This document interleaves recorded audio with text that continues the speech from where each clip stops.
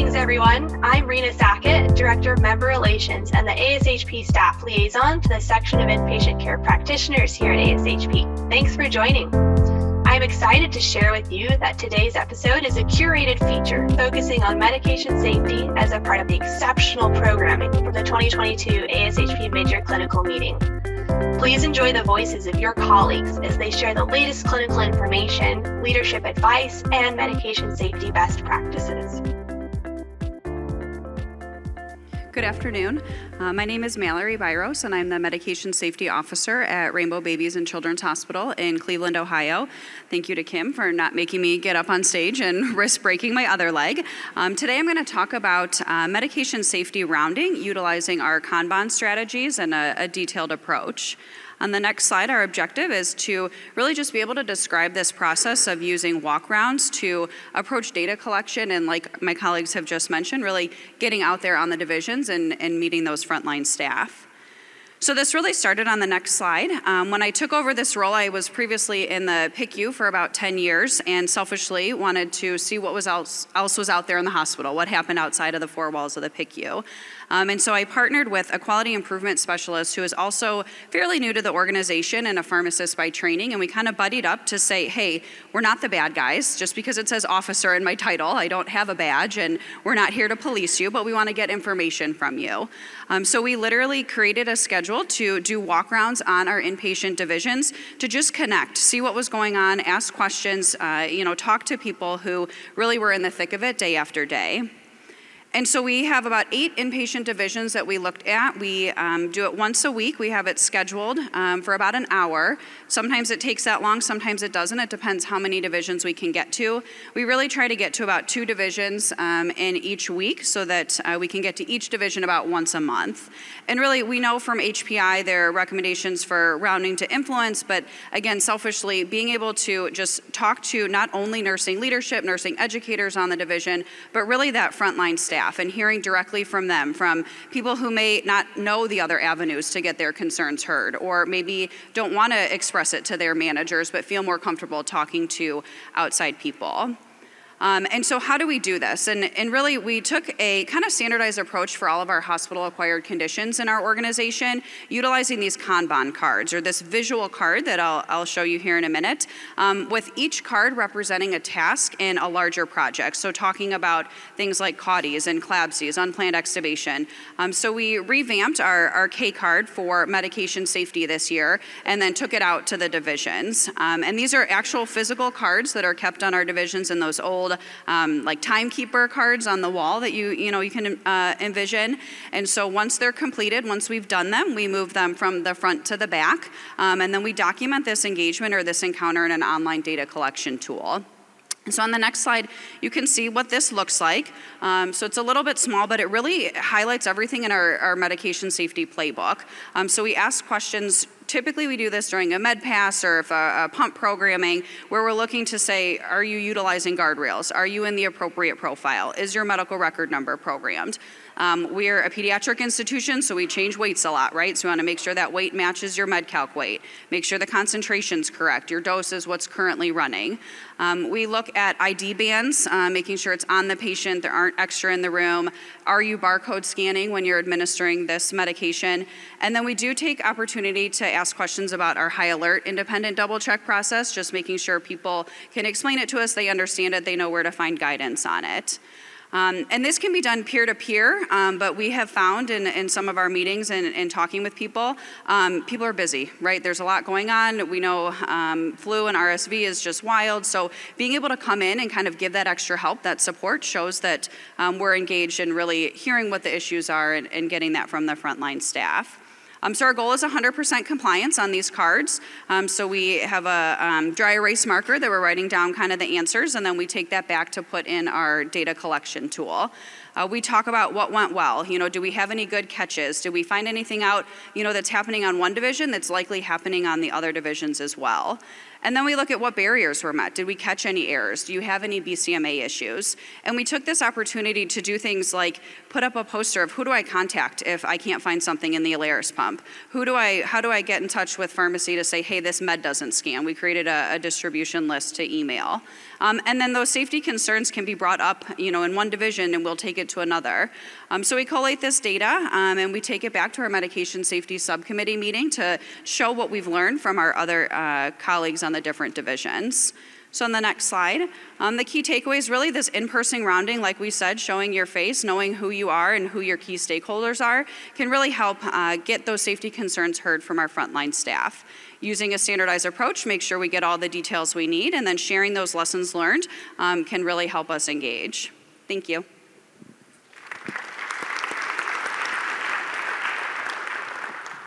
Good afternoon, everyone. My name is Wendy C. I'm the Medication Safety Officer at City of Hope. And today we're going to talk about how one word can improve your culture of safety, and that one word is engagement. So let's go ahead and talk about a few strategies for how to engage your staff in your safety culture. Now, one of the first things that we did was to set a department goal. And we wanted this goal to be specific, measurable, and attainable. So we settled on increasing the number of pharmacy medication event reports and safe catches. Now, you can see from this graph that at baseline, we only had 2 pharmacy reports per month. So to energize our staff, we issued a reporting challenge, and we called it the 10-10-10. So the challenge for our staff was to increase reporting to 10 times baseline. So that's our first 10. But we also wanted to have at least 10 individual reporters a month, so that was our second 10. And finally, all of our reporters were entered into a monthly raffle for an opportunity to win $10 gift cards, so that was our third 10. So hence, we called this the 10-10-10 reporting challenge. Dashboards are another great way to engage your staff because they keep your safety goals visible. So we use these colored speedometers so that our staff can easily track our progress at a glance. Reporting incentives. So I already talked about how we raffle off gift cards for our reporters, but to make this more exciting, we have a live virtual spin of a wheel of reporters' names at our monthly staff meetings.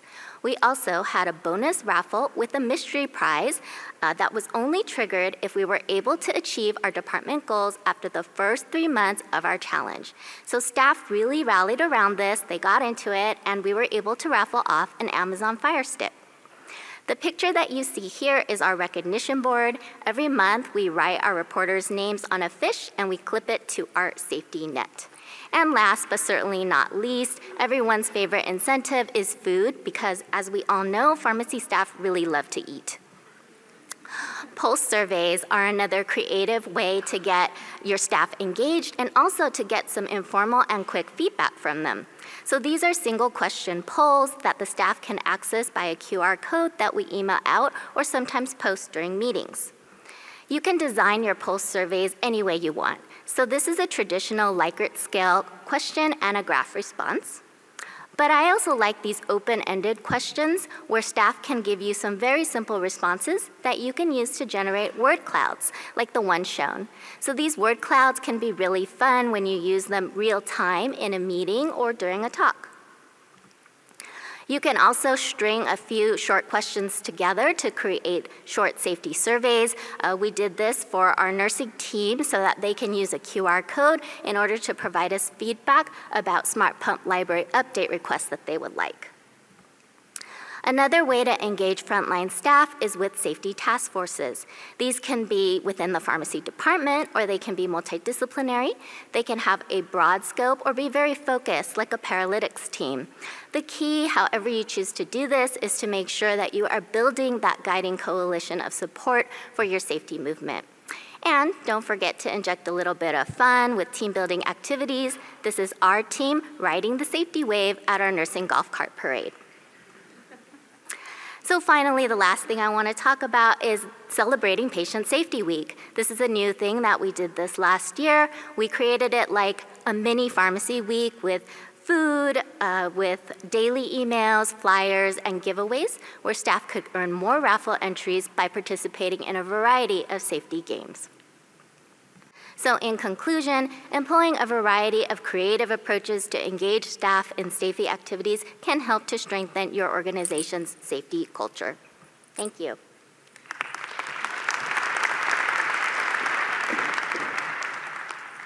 Good afternoon. My name is Taylor Mancuso. I'm a medication safety pharmacist at Frederick in the Medical College of Wisconsin, and today I will be presenting Everything is Going According to Plan, Developing and Distributing a Medication Safety Plan. Objective for today, I'd like for everyone to walk away and be able to describe the strategies for development and distribution of a comprehensive medication safety plan. So let's break down a medication safety plan a little bit more. Why is it so important? Because planning long-term medication safety goals is essential for your organization's success. How exactly can we structure a medication safety plan? In theory, for each long-term medication safety goal within your organization, you should outline the boundaries, so the scope of each goal, the advantages of each goal, any barriers you may encounter, and the initiatives for how you're going to actually accomplish each goal. Who, in theory, should develop your medication safety plan? Typically, it falls within the responsibilities and scope of your medication safety leader. Those that review it are often within a multidisciplinary team. Very often, your medication safety committees already are meeting, so it would be great to review this plan within that structure. And those that react to it are your frontline staff. Speaking of frontline staff, they can provide feedback on your initiatives, share impact on the workflows, and ultimately determine feasibility of your medication safety plan because they have such an intimate knowledge of said workflows. Overall, by sharing your medication safety plan and your progress, you can promote involvement and transparency around what your medication safety team is working on. And overall, including your frontline staff can improve your possibility of success. So I mentioned how important it is to reach your stakeholders, such as your frontline staff, but how exactly can we do that? So I'm going to highlight a couple of distribution strategies that I've used at Frederick, and really it's focused on both sharing and providing updates on the medication safety plan. So for sharing, you could consider using an intranet posting. I personally use a medication safety focused page that has both internal and external resources, our medication safety scorecard, and our medication safety plan for the year right at the top. If you don't have a medication safety focused page, I would recommend just picking a highly utilized page.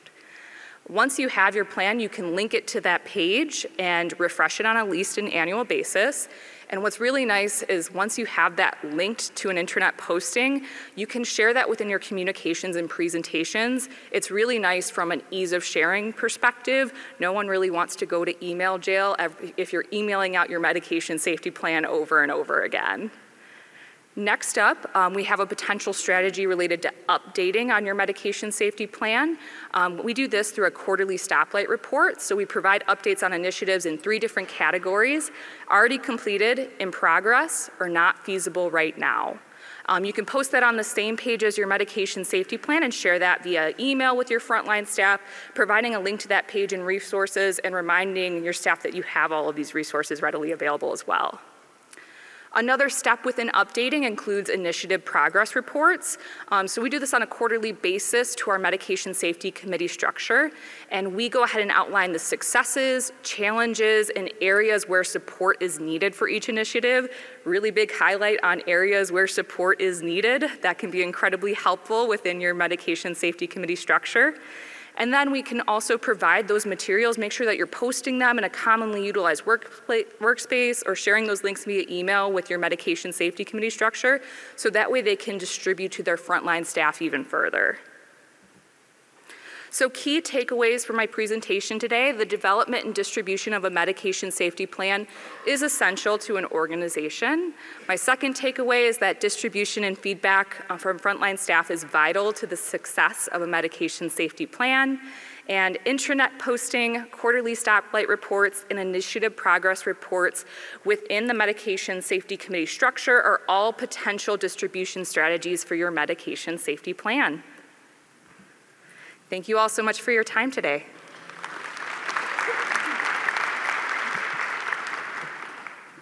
Good afternoon, everybody. My name is Jolie Odney. I'm the Medication Safety Manager at Ochsner Medical Center down in New Orleans. Today, I have the pleasure of joining you guys to describe how we integrated pharmacists into the medication administration process and built modular care teams during a severe nursing shortage. As I'm sure many of you can attest, there were some unique challenges introduced by COVID-19 over the past couple of years, many of which are not unique just to Ochsner. Healthcare systems across the country were stretched just to maintain optimal patient care. Many leaders were pulled back into frontline positions, non-clinical staff pulled back to the bedside, or even outpatient providers pulled for inpatient critical units like ICUs and EDs. I think we can agree that all levels of healthcare providers were asked to perform at the top of their license, and/or leaders were challenged to create innovative and efficient workflows to optimize the existing staff that we had. It's no secret that pharmacist, nursing, provider, and other allied health burnout led to what we are still dealing with now, quoted as the Great Resignation. It became uniquely important to leverage each profession's strengths and capabilities to form a collaborative interprofessional solution to this. At Ochsner Health, while this problem isn't unique to us, our nursing teams and our pharmacy technicians were actually most impacted by this Great Resignation. And so you're probably asking yourself, why pharmacists? Why integrate us further into the medication administration process? Well, our team did Gemba walks, or we did shadow shifts with our nursing colleagues. And on the bar graph to your left, you can see that up to 25 to 30% of a nurse's shift was spent on medication-related activities. When our C-suite got a hold of this data, they said, if pharmacists can be integrated into the medication administration workflow, that means we might be able to use 30% fewer agency nurses. And the dollar signs started making sense. So we did a couple more Gemba walks and we figured out what time of day those pharmacists would be most useful. Obviously, morning med pass won that race. Now, before we jumped into the inpatient setting, I was tasked with piloting this workflow in our outpatient COVID infusion clinics. Here we said pharmacists can, under the PrEP Act, can administer monoclonal antibodies for COVID-positive patients. We used this skill set, training up our pharmacists on how to use smart infusion pumps, how to administer IV medications after a nurse or a paramedic placed a line for a patient.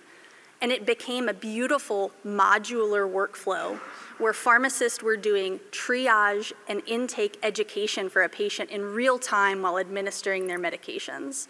We saw appropriate use criteria at work. Of course, we could also ebb and flow with patient volumes. So we quickly transitioned into the inpatient setting, focusing on 5 areas of expertise for pharmacists. We now had a skill set to administer medications, and we partnered with our state board of pharmacy to expand our scope of practice outside of just monoclonal antibody treatment. Of course, we could provide real-time first dose and discharge education, specializing in transition of care and participating in codes. So this hybrid model required a unique training scenario where we first trained up these pharmacists to be an operations specialist. We tacked on medication administration techniques and then rounded out their clinical review skill set. From this implementation in the inpatient setting, we have gotten nursing ratios up to 1:7 or 1:6 in step-down and med-surg units respectively. Pharmacists are administering up to 120 medications per day on top of their clinical and transitions of care activities, and patient and staff satisfaction have soared. Our safety outcomes speak for themselves. Of course, pharmacists have an eye for detail, so we saw 100% compliance with patient medication and smart pump use, as well as a decrease in late medications. So our key takeaways were that an innovative interprofessional care model was able to provide efficacy and safety in both the outpatient and inpatient setting. Of course, we had to collaborate with our state board of pharmacy in alignment with ASHP's practice advancement initiatives, but we also had very intentional partnerships with nursing leadership, worked hard to get staff buy-in on the front end, and ultimately enhanced medication safety quality indicators. Thank you.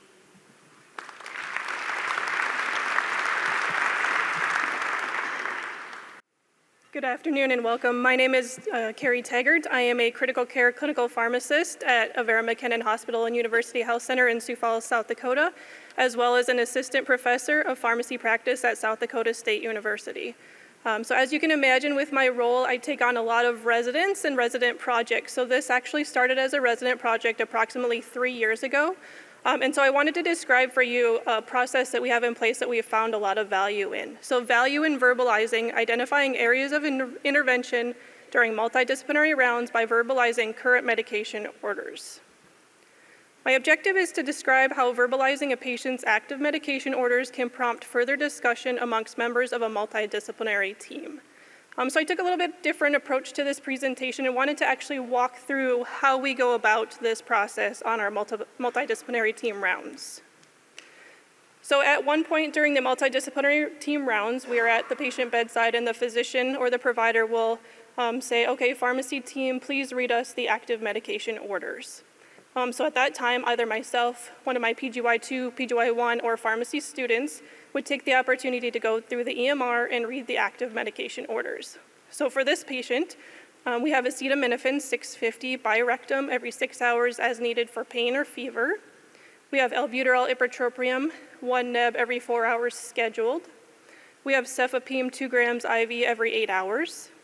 We have enoxaparin 40 milligrams sub-Q daily. We have Senna 2 tablets every 12 hours scheduled, and propofol 50 micrograms per kilo per minute as an IV continuous infusion. So while we're reading those medications, the hope is that the multidisciplinary team is thinking through those medications and deciding what questions they have regarding those active medication orders. So for example, when I think about a patient who is getting rectal acetaminophen, I have a couple of questions. Does this patient have enteral access? Do we have to be using a suppository, or could we switch the route of this medication?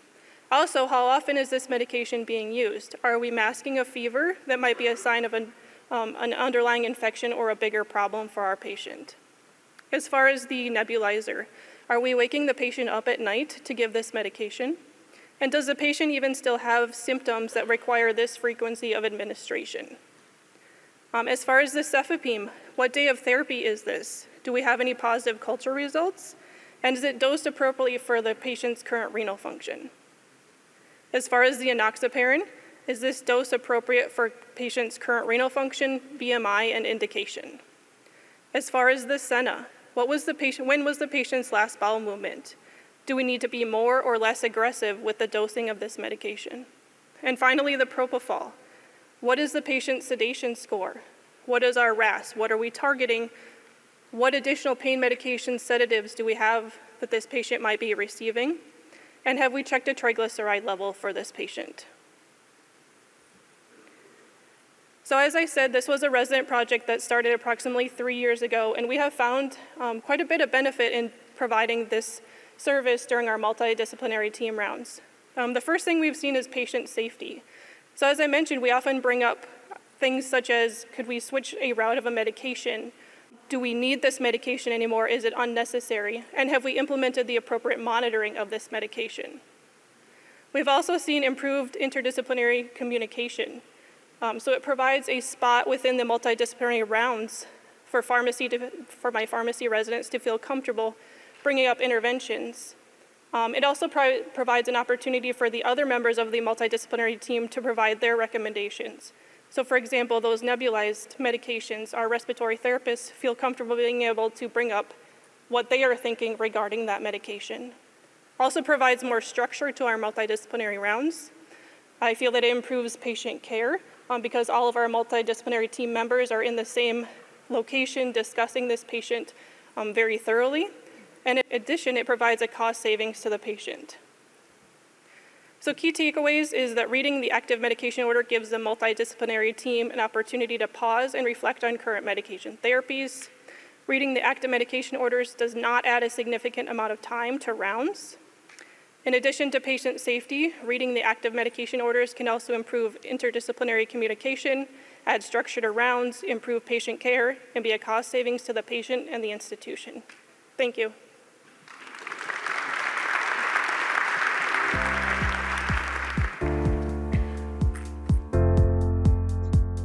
Thanks so much for listening in today. Be sure to follow us at ASHP Official wherever you listen to podcasts, and check back soon to hear more featurettes from the 2022 ASHP Midyear.